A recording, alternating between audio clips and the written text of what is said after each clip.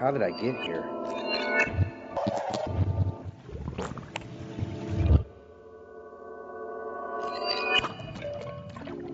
I keep looking.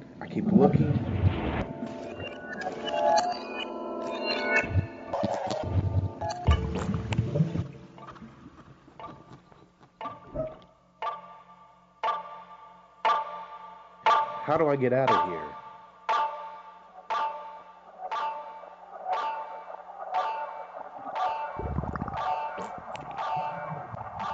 Sometimes life makes it so hard to breathe.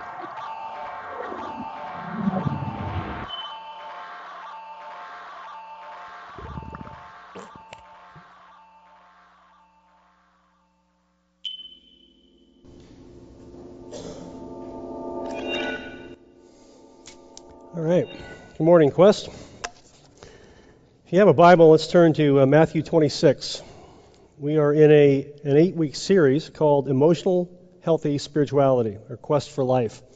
The thesis is that emotional health and contemplative spirituality together unleash real dynamite in our lives and get us on a whole new journey with Christ. I want to read that again.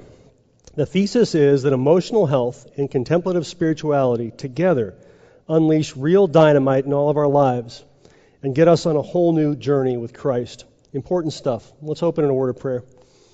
Father, we thank you for a beautiful fall weekend. We thank you for life and breath and for the gift of being here among music that lifts up your name and lifts our hearts and our spirits.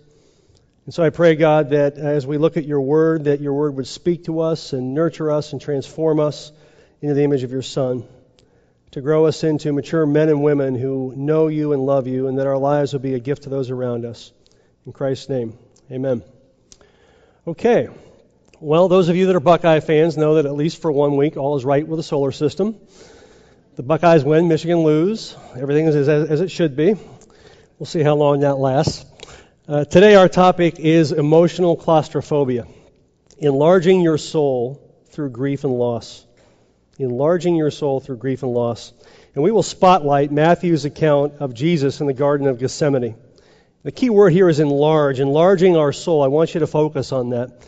And the reason it's so important is from the moment we're born, we are going through loss.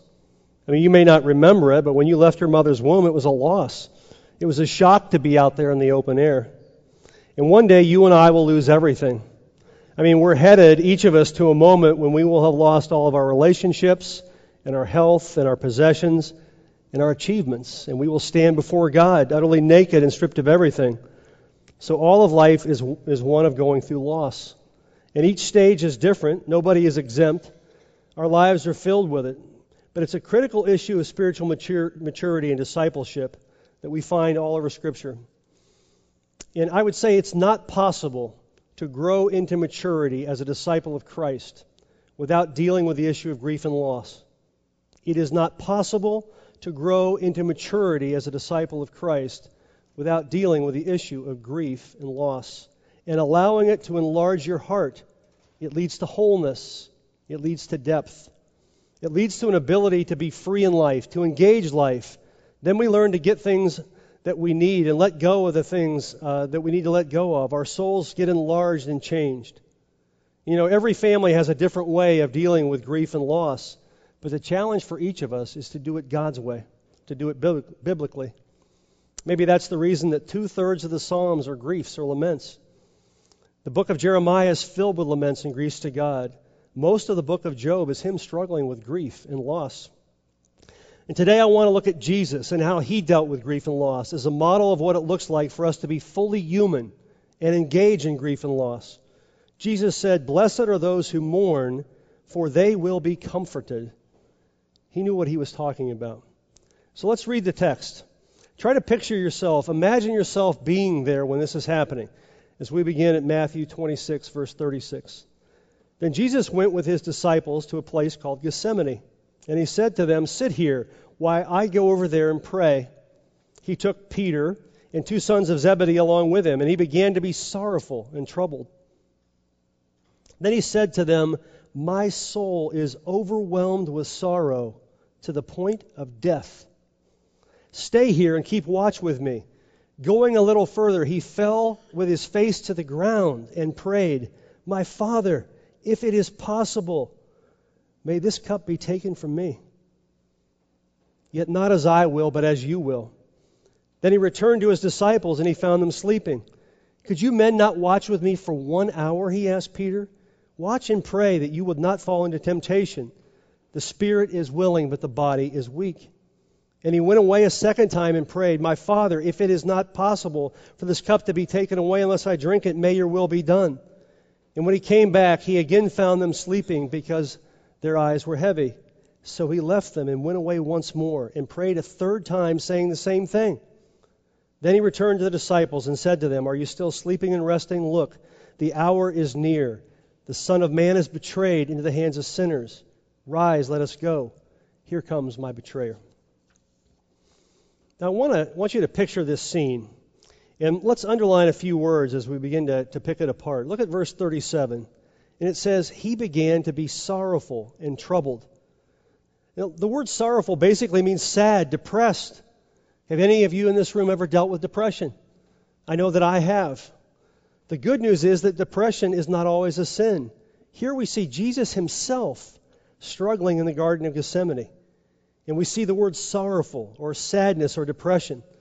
The Gospel of Mark uses a different Greek word that means horror came over him. And the Scripture also tells us that he is troubled. He's severely distressed.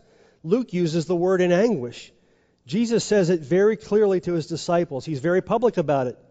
In verse 38, he continues, "My soul is overwhelmed with sorrow to the point of death." Hebrews 5:7 states that Jesus offered up prayers and petitions with fervent cries and tears to the one who could save him from death. He was making known his prayers. In Isaiah 53, the prophet writes of the coming Messiah that he would be a man of sorrows, familiar with suffering. He is in so much anguish, he's overwhelmed with the heaviness. It says to the point of death, and he falls with his face to the ground. He falls with his face to the ground and prays. You know, your physical position says a lot, and your posture says a lot about what you're going through, what's happening spiritually inside of you. Jesus is flat on the ground, and he's crying out in prayer. He is broken. He is empty. He has nothing to hold on to but God at this point. Luke expounds on this passage in chapter 22, verse 44. "And being in anguish, he prayed more earnestly, and his sweat was like drops of blood falling to the ground." Theologians and doctors have concluded that his capillaries were bursting. His loss and his grief were so intense, he's laid out on the ground, and blood is actually like sweat coming out of him. This is supposed to shock you. Have you ever been overwhelmed to the point that you're just flat out, that you have nothing left? The losses that Jesus is experiencing here are overwhelming.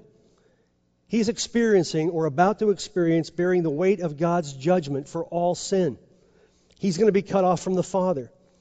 He's going to experience and taste hell as he considers becoming sin, he who knew no sin. Imagine that Jesus will drink the cup at this point, which is to drink God's judgment for sin. All sin, every sin that's ever been committed in human history, genocide, rape, incest, war, murder. I mean, just go down the list. He's drinking the whole cup. And not just all sin, but the judgment that each sin deserves. And he's looking at this loss in this cup in front of him, and he's flat out overwhelmed, troubled, anguish, and horror. He's crying out, Jesus with his face on the ground, God in the flesh. He's also suffering the loss of his friends, like Judas. Jesus was close to Judas. There was a 3-year friendship. Judas is obviously going to betray him. He will lose his 11 disciples with whom he has served, loved, washed their feet, taught them, been patient with them. They're all going to desert him. Israel, the nation he loves, God's chosen people, they're going to desert him. In fact, the world which he loves is going to crucify him, all in the name of God, whom he is. Think about it. What a mess. But what's incredible about this passage is it refers to him being handed over. Something is going to be done to him, but in a sense, he's letting go of control. He's allowing himself to be handed over. If I were Matthew or Mark or Luke and I was writing this part of the Bible, I probably would have cut this whole thing out. This portrayal is not that of a superhero. I would have cleaned Jesus up for this passage, at least made him, more serene or peaceful, or maybe somebody heroic, like a movie character out of The Incredibles. But Jesus is prostrate. He hasn't lied or sinned. Look at this picture of Jesus, fully God and fully human, face to the ground. And what's so heavy about this is that Jesus wants this postponed. Or he's looking to God asking, is there any other way out of this? Is there a plan B? Can you get your will done some other way without me having to drink this cup? Jesus asks if it is possible. Look closely and you'll see that Jesus asks the same thing 3 times. It's like 3 waves coming at him during his grief. My Father, if it is possible, may this cup be taken from me. And what's important to catch here is that if you think that Jesus is always going to give you health and wealth and prosperity, and that it's possible to have all bad things removed from our lives, this passage shoots that theory down. It's important to notice that Jesus doesn't get his miracle. Jesus asks, if it's possible, let's get rid of this. Let's get the salvation of the world some other way. And God says, no, you will drink the cup. And Jesus says, okay, Father, not my will, but yours be done. So what does it mean to be a human being on earth?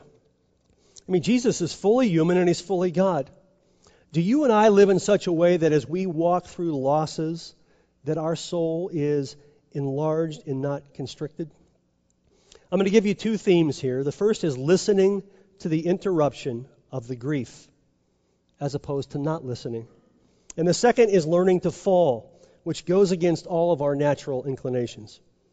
For Jesus, this was obviously an interruption. This was interrupting his entire life. But that's the thing about losses. Every time they come into your life and my life, they interrupt our plans. I don't know about you, but I got plans. I got places to go, people to see, things to do. My plans don't include suffering, grief, and loss. So every time that comes in, I say, just get out of here. I don't want to feel it, and I don't have time for it. Especially the big ones, and our tendency is to ignore them or throw them out. And losses come in so many forms, right? Everything's from the death of people that we love, to divorces, to separations, to the breakup of relationships that will never be restored, to illness, to crushing disappointments, to betrayals of affair and abuse, unfulfilled dreams that we have to realize aren't going to happen, failures in life, disappointments from the bad choices of our children or our parents, or doors that are shutting that you now realize are going to be shut forever, and new doors are going to have to be open. Or maybe it's just painful memories of decisions we've made or people we've hurt, and we carry these losses around us. Losses come in so many forms. But our culture does very poorly with loss, especially church culture. The attitude is one of don't feel and don't talk about it. That would be my childhood. Or stuff it, numb it, medicate yourself in some ways. And that's why we love addictions. Everything from shopping to food to drugs to alcohol to sex, you name it. I just don't want to feel it. When we go through loss and grief, we lose control. And who wants to be out of control? We don't. There's a sense here where our faith just doesn't work the way that we'd like it to work. And there's a sense of shame in that. What kicks in for all of us is shame and guilt and a feeling of, well, I must deserve this. Or a shame in who I am that says I'm unlovable and unworthy. That's why I'm going through suffering. And when that happens, if you're sad or feeling shame or guilt, the last place you may want to be is in church. And so in your sadness and depression, you leave until you get happy and you come back to church. Often the message that you get at church is don't come here if you're sad. And then what happens is we get people who come to church and they fake it. How are you, we ask? Good, good. Praise the Lord. Everything's fine. Right? And we end up pretending. We have fellowships in churches of pretend and pretense, as if we're not grieving and we're not going through losses. And the irony of it all is that Jesus is on the ground, grieving loss, literally sweating blood. And in his name, we create communities where we don't grieve, and we end up pretending with pretense and a lack of brokenness. How ironic is that? I used to think that good Christians or strong Christians don't get hurt or confused or discouraged. Good Christians definitely don't fall on their faces, especially leaders. And then there's this Jesus, the leader of all. I mean, he's God. If anything could shape up your theology, it's this: God in the flesh on the ground. And because Jesus is entirely human, just like us, he has emotions. He has a body. He has a mind. He's real. Jesus really is one of us. And he doesn't stuff his emotions. He actually says to his disciples, he actually says it out loud, "My soul is overwhelmed to the point of death. I feel so bad I could die." Have you ever felt like that? I have. Previously I've shared with you about a time of healing in my life that God led me to. I was crying out for relief and freedom, and God answered those prayers by leading me to face my grief and my loss, things that I had previously ignored. He called me to listen to the interruption. And I've shared with you that during this time the pain was nearly unbearable. I can remember being so raw that I just didn't want to face another day. I would have given anything to be somebody else just for a day, so I didn't have to feel the pain that I was going to feel that day. I took 3 months off of work because I couldn't work as I dealt with the pain. And during this time, I kept a grief journal with the help of an awesome Christian counselor who led me through this process with great wisdom and godly love. And on February 19th, 2003, I wrote this in my journal. I titled it "Heartbroken," about my childhood and the divorce of my parents. Grasping the extent of the immense losses in my life leaves me flooded with sadness. The finality of them has forever haunted me. The marriage was over, and there is nothing I could do about it. I had lost my father, and there was nothing I could do about it. My mother was in constant emotional and physical pain, and there was nothing I could do about it. The family was fractured, chaotic, filled with anger and fear, and there was nothing I could do about it. My life was filled with pain, grief, fear, and longing, and there was nothing I could do about it. The finality of it all, the helplessness, hopelessness that I carried with me each day. The situation could not be fixed and would only get worse with each passing day. The intense sadness and fear that I was not allowed to feel or express. How incredibly sad. The carnage that surrounded me was brutal. Shattered lives and hopes and dreams, pain and anger and fear, confusion and helplessness abounding, and there was nothing I could do about it. I am heartbroken. I weep. I am covered over completely with grief and sorrow. It seems to me that much is rooted here. Why take the risk or marshal the energy to invest in relationships when this kind of pain, hopelessness, and helplessness is the result? Shattered relationships that bring pain which can never be mended. Better to remain protected and distant than to expose myself to this kind of hurt again. That's grief. And what about your cup? Is there something in front of you or in your past that brings up sorrow and grief? Maybe something you're in right now and you're saying, I can't take it. I'm at my limit. I'm going to die if this thing doesn't work out. That's exactly where Jesus was. And he's the Messiah, God in the flesh. And throughout history, there have been Christians who have struggled with this passage. This is an important passage. They don't like it because they reject the fleshly human Jesus, the Gethsemane Jesus. So there was this early heresy in the first couple hundred years of the church that Jesus was God, but he wasn't fully human. His humanity was like a spacesuit that he would put on. Those who believed this were called agnostics. He was more spirit. This couldn't be God struggling like this. Agnostics wanted to get rid of the scripture altogether, that he's fully human and fully God. But that's Orthodox Christianity from the very beginning, and the scriptures teach that. And that's also why we can give ourselves permission to listen and feel the interruptions that come into our lives. It's biblical to feel. And Jesus models that for us. Can you imagine Jesus saying to the disciples in the Garden of Gethsemane, hey, we're headed for a tough time, but Jesus is Lord. I'm the king, and God is on the throne. So it's going to look bad, but you hang in there, all right, because the world's going to get saved. Praise me. Or instead of crying at the cross, my God, why have you forsaken me? Superhero Jesus would say, victory in Jesus. Victory, victory, victory. But in reality, this is our God prostrate on the ground.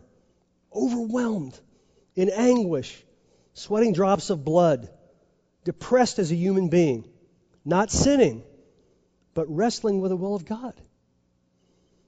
You know, for many of us, we've been taught the message, this invisible rule that went like this, that to listen to the interruptions of loss and grief and end up like Jesus laying on the ground, well, you know, that's basically being a bad Christian. You can't possibly have faith if you're in such a mess. And it's troubling.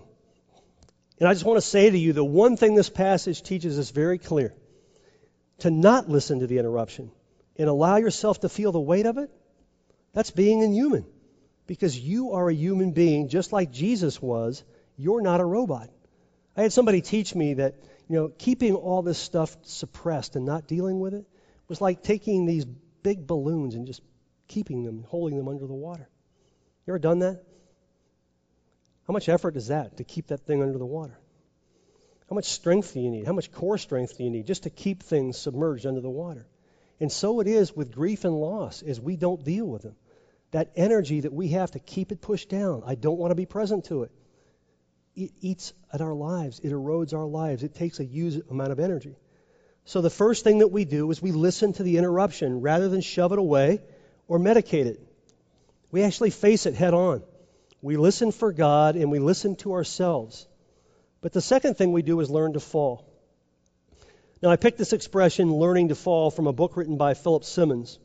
It's a very small book, written as he was teaching writing at a college.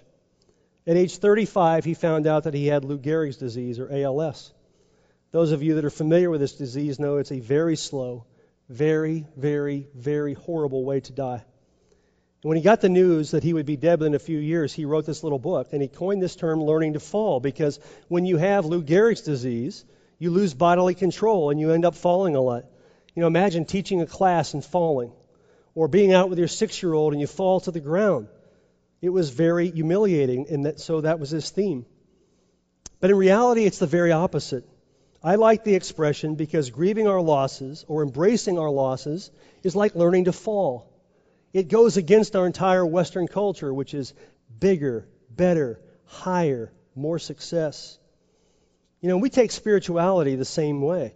Be bigger, better, stronger, more mature. I've got to get my act together. It's like a spirituality of ascent. But with grief and loss, it's about a spirituality of descent to a cross and to a burial, which leads to a resurrection and new life.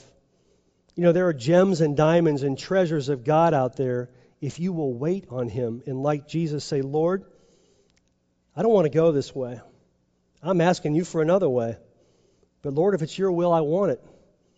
There are gems that can be found in no other place. And that's why, you know, talking about something like emotionally healthy spirituality that rolls into maturity is such an awesome thing. You know, you can't do it. You can't get there without addressing this issue of grief and loss and how you approach life. You have to listen to the interruptions of God. And I really just want to affirm Ross. You know, so to have this whole series and dealing with this stuff about being emotionally whole and healthy. You know, for so many churches, they wouldn't touch something like that. It has to be some positive, great, awesome message. And this is one of those. But it's one that forces us to deal with real life and real stuff that Jesus dealt with. And it's a path to freedom, because if we deal with it, if we learn to fall into God's hands, our lives will be changed. Listen to this, February 28th, 2003, from my journal. How very sad I am today. It is difficult for me even to write. I would rather cry. This has been a tough week.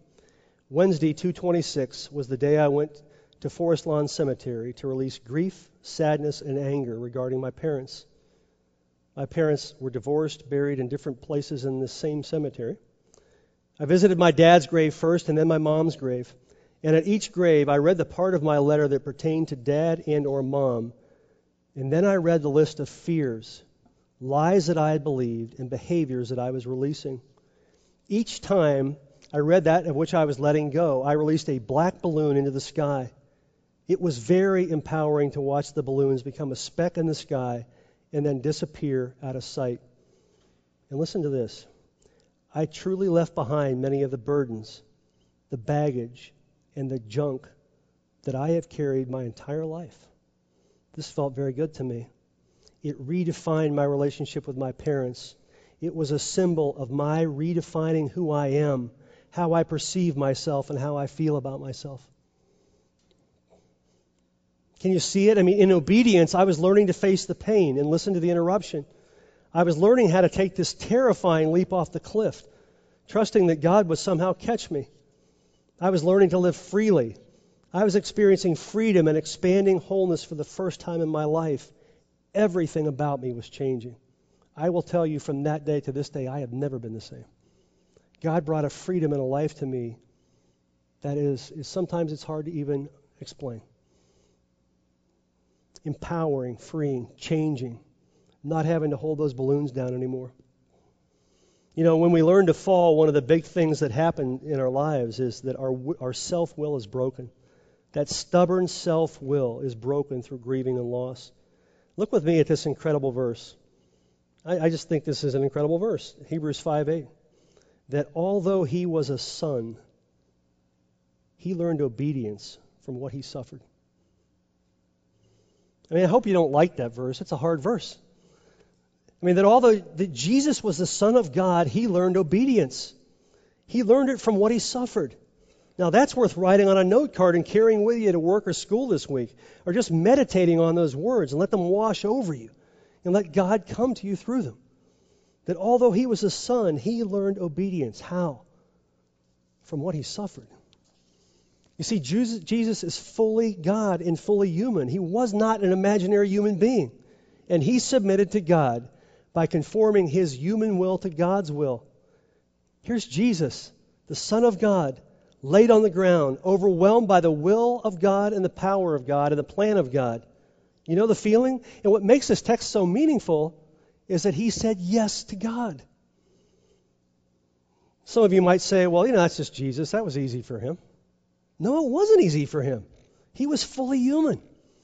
And in fact, the big debate over this passage throughout history was the fact that Jesus had a human will and a divine will. And in his human will, he's fully human, and he's struggling to say yes to God. He learned obedience. If Jesus had to learn obedience from his suffering, how much more do you and I have to learn? And here's Jesus. He wasn't pretending. He asked the Father 3 times, Father, if it is possible, if it is possible, if it is possible. A few things take place as we learn to fall. As I mentioned, our will gets broken, which is the central theme here. He says, it's not my will, but your will.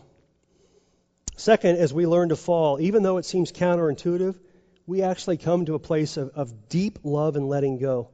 We learn not to play God. How many of you here like control? I like control. You like control. You like controlling life. You like controlling on what's going on around you. But you see, grieving and loss and learning to fall is about letting go. That you're not going to be God. You don't get to play God anymore. You aren't controlling everybody and everything in your circumstances. And the sad thing is that we have to let go. But many of us want to get up and start fixing things again, right? And God's trying to get us to fall, and we keep saying, get out of here. We're standing up because we're not going to let that happen. The last thing in the world I want to do is feel this. Our culture is about accomplishing things. We see life as a set of problems to be solved. We invent new medicines and technology. We put a man on the moon. We perceive problems, and we solve problems. So we have these books like 8 Steps to a Successful Marriage and 9 Ways to Improve Your Finances. We have problems and we solve them. But here's where we go wrong. For at its deepest level, life is not a problem but a mystery. Problems are to be solved. Mysteries are not. In his book, Philip Simmons writes, I wish I could have learned this lesson more easily. Each of us is brought to the cliff's edge. At such moments, we can either back away in bitterness or confusion, or we can take the leap off the cliff into mystery. We hand ourselves over. We can participate in mystery only by letting go of solutions. This letting go is the first lesson of falling, and it is the hardest. Now, I want you to imagine being at the cliff, And God's inviting you to let go and to relinquish and fall off the cliff. Not a great thing. I mean, I would be thinking, I'm going to die out here. God's going to abandon me. Who's going to catch me? Now listen, when Jesus let go and said yes to God, he was cut off from the Father and he tasted hell. He truly lost his relationship with the Father. He was cut off for our sake. He went to hell so that we would never be cut off. And here's the beauty. You can fall off the cliff into the loving arms of God. You will never be cut off from the Father. He will always be with you. Jesus was cut off, but we will never be cut off. So we can let go. We can follow him, and we can fall off the cliff and let go and relinquish everything. Even though everything inside of us is saying, control, this is crazy. But knowing that his arms will catch us as we let ourselves go allows us to let go. And you see, that's what happens when we let ourselves go at this grieving and loss. We're learning to fall, and we are unlearning control. And that creates a vacancy for God to fill. As you learn to fall, you actually get freer because you're beginning to see life with clear and proper perspective. And you absorb your pain. As you go through life and you grieve, you don't get rid of your pain. You absorb it. It becomes a part of who you are. You always carry it. It enlarges you. It transforms you. You don't ever, quote, get over it. It's a part of you now. And now you're a gift to the world around you as the Lord makes you a more tender, compassionate, loving person, a wounded healer. Even as I prepared for this message this week and I reviewed my grief journal, just reading those words, that old pain just came over me. I felt the intense pain of childhood. I felt the pain that I felt when I dealt with it all. No, I'm not over it, but I'm transformed by allowing God to take me through it and bring healing to that place in my life. As you learn to fall, you learn dependence because you have no place else to go. Jesus learned to fall, but he fell into the arms of the Father. He's in prayer with the Father. His strength doesn't come because he's got willpower. His strength comes because he's so dependent. And as you and I learn to pray, and as we grieve, we're praying and grieving. They're all wrapped up together, all at once. I want to call the worship team forward as we begin to close here. My invitation for you today is to persevere. To stay with God when you want to quit. Job had to wait. David had to wait. Abraham had to wait. Moses had to wait. Jeremiah had to wait. Jesus is waiting there on the ground in the Gethsemane, and he's crying out to the Father. When we allow Christ to forgive us our sins and we enter into a new relationship with him, we have eternal life. But the benefit of that doesn't start the day we check out and we die. It starts now. It starts as we are renewed by him even now. John 10:10, Jesus says, "The thief comes only to steal and kill and destroy. I came that they may have life and have it abundantly." Now, Jesus Christ gives a rich and satisfying life to those who follow him. That's another version of the same scripture, John 10:10. I could have continued to avoid the interruption in my life, in that vow that I made when I was a kid, not to let anybody close to me. I could have lived a life protected and distant and keeping away the hurt of relationships. How sad would that have been? How much would I have missed? Instead, I was obedient to God's prompting. And yes, it was very, very, very painful. But it led to a new life for me, a resurrection that changed everything. And I invite you to allow the losses and griefs of your life to cause your heart to become soft and malleable and open to God. And that allows you to jump off the cliff. God will use your pain to teach you if you let him. And you can become a gift to others. My prayer today is that this message would not be a heavy one that just weighs you down, but that it would be one of hope. That there can be renewal and freedom in life that never was before. That the pain and the suffering of Gethsemane leads to resurrection and freedom and life. This would be an uplifting message. Challenging one for sure, but an uplifting one. we're going to have a time for prayer in just a moment, but I'd also remind you that Quest has these monthly transformational services. And we got a great one coming up. It just so happens that my wife Melissa is leading it, and she's letting me speak. But we're talking about living a life that is centered in Jesus Christ. And that'll be Friday night at 7:30 on the 28th. And those are times of worship and just lengthy times of prayer and being transformed. And I'd encourage you, if God's speaking to you about these issues, to come to that. And if you have that other slide, I just want to point to this slide. I love the slide that we've had up during this time. This is the road less traveled. The poet said that I came upon a fork in the road, and I chose the road less traveled, and it made all the difference. The one that everybody takes, the one that would never rely on God, the one that says, I've got it under control, or even the one that Christians take and say, no, I can't go there. God, I can't let you into that place. I encourage you to take the road less traveled, to jump into his arms and say, God, even though you slay me, I trust you. As Job said, I trust you. I'm going to let you take me to that place. I want you to bring me freedom and joy and healing. I want to call the prayer ministers forth. I'd like us all to stand. I'd like to ask you to close your eyes just for a second as we close here. Prayer ministers come forth, and everybody else just stand and close your eyes. Like Jesus, I want you to invite God in. I want you to say yes to him, even though you're not sure what that means. I want you to listen right now to God's interruptions and circumstances and situations in your life. Is there a grief or a loss that God is calling you to be present to? Just listen to his voice. Is there a grief or a loss that God is calling you to be present to let him into that space, to jump into his arms?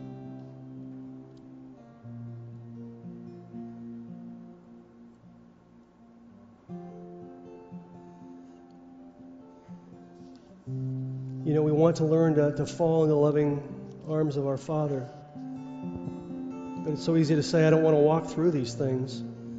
But I encourage you to say, Lord, not my will, but your will be done. And you might say, I really want this door open and it's shut.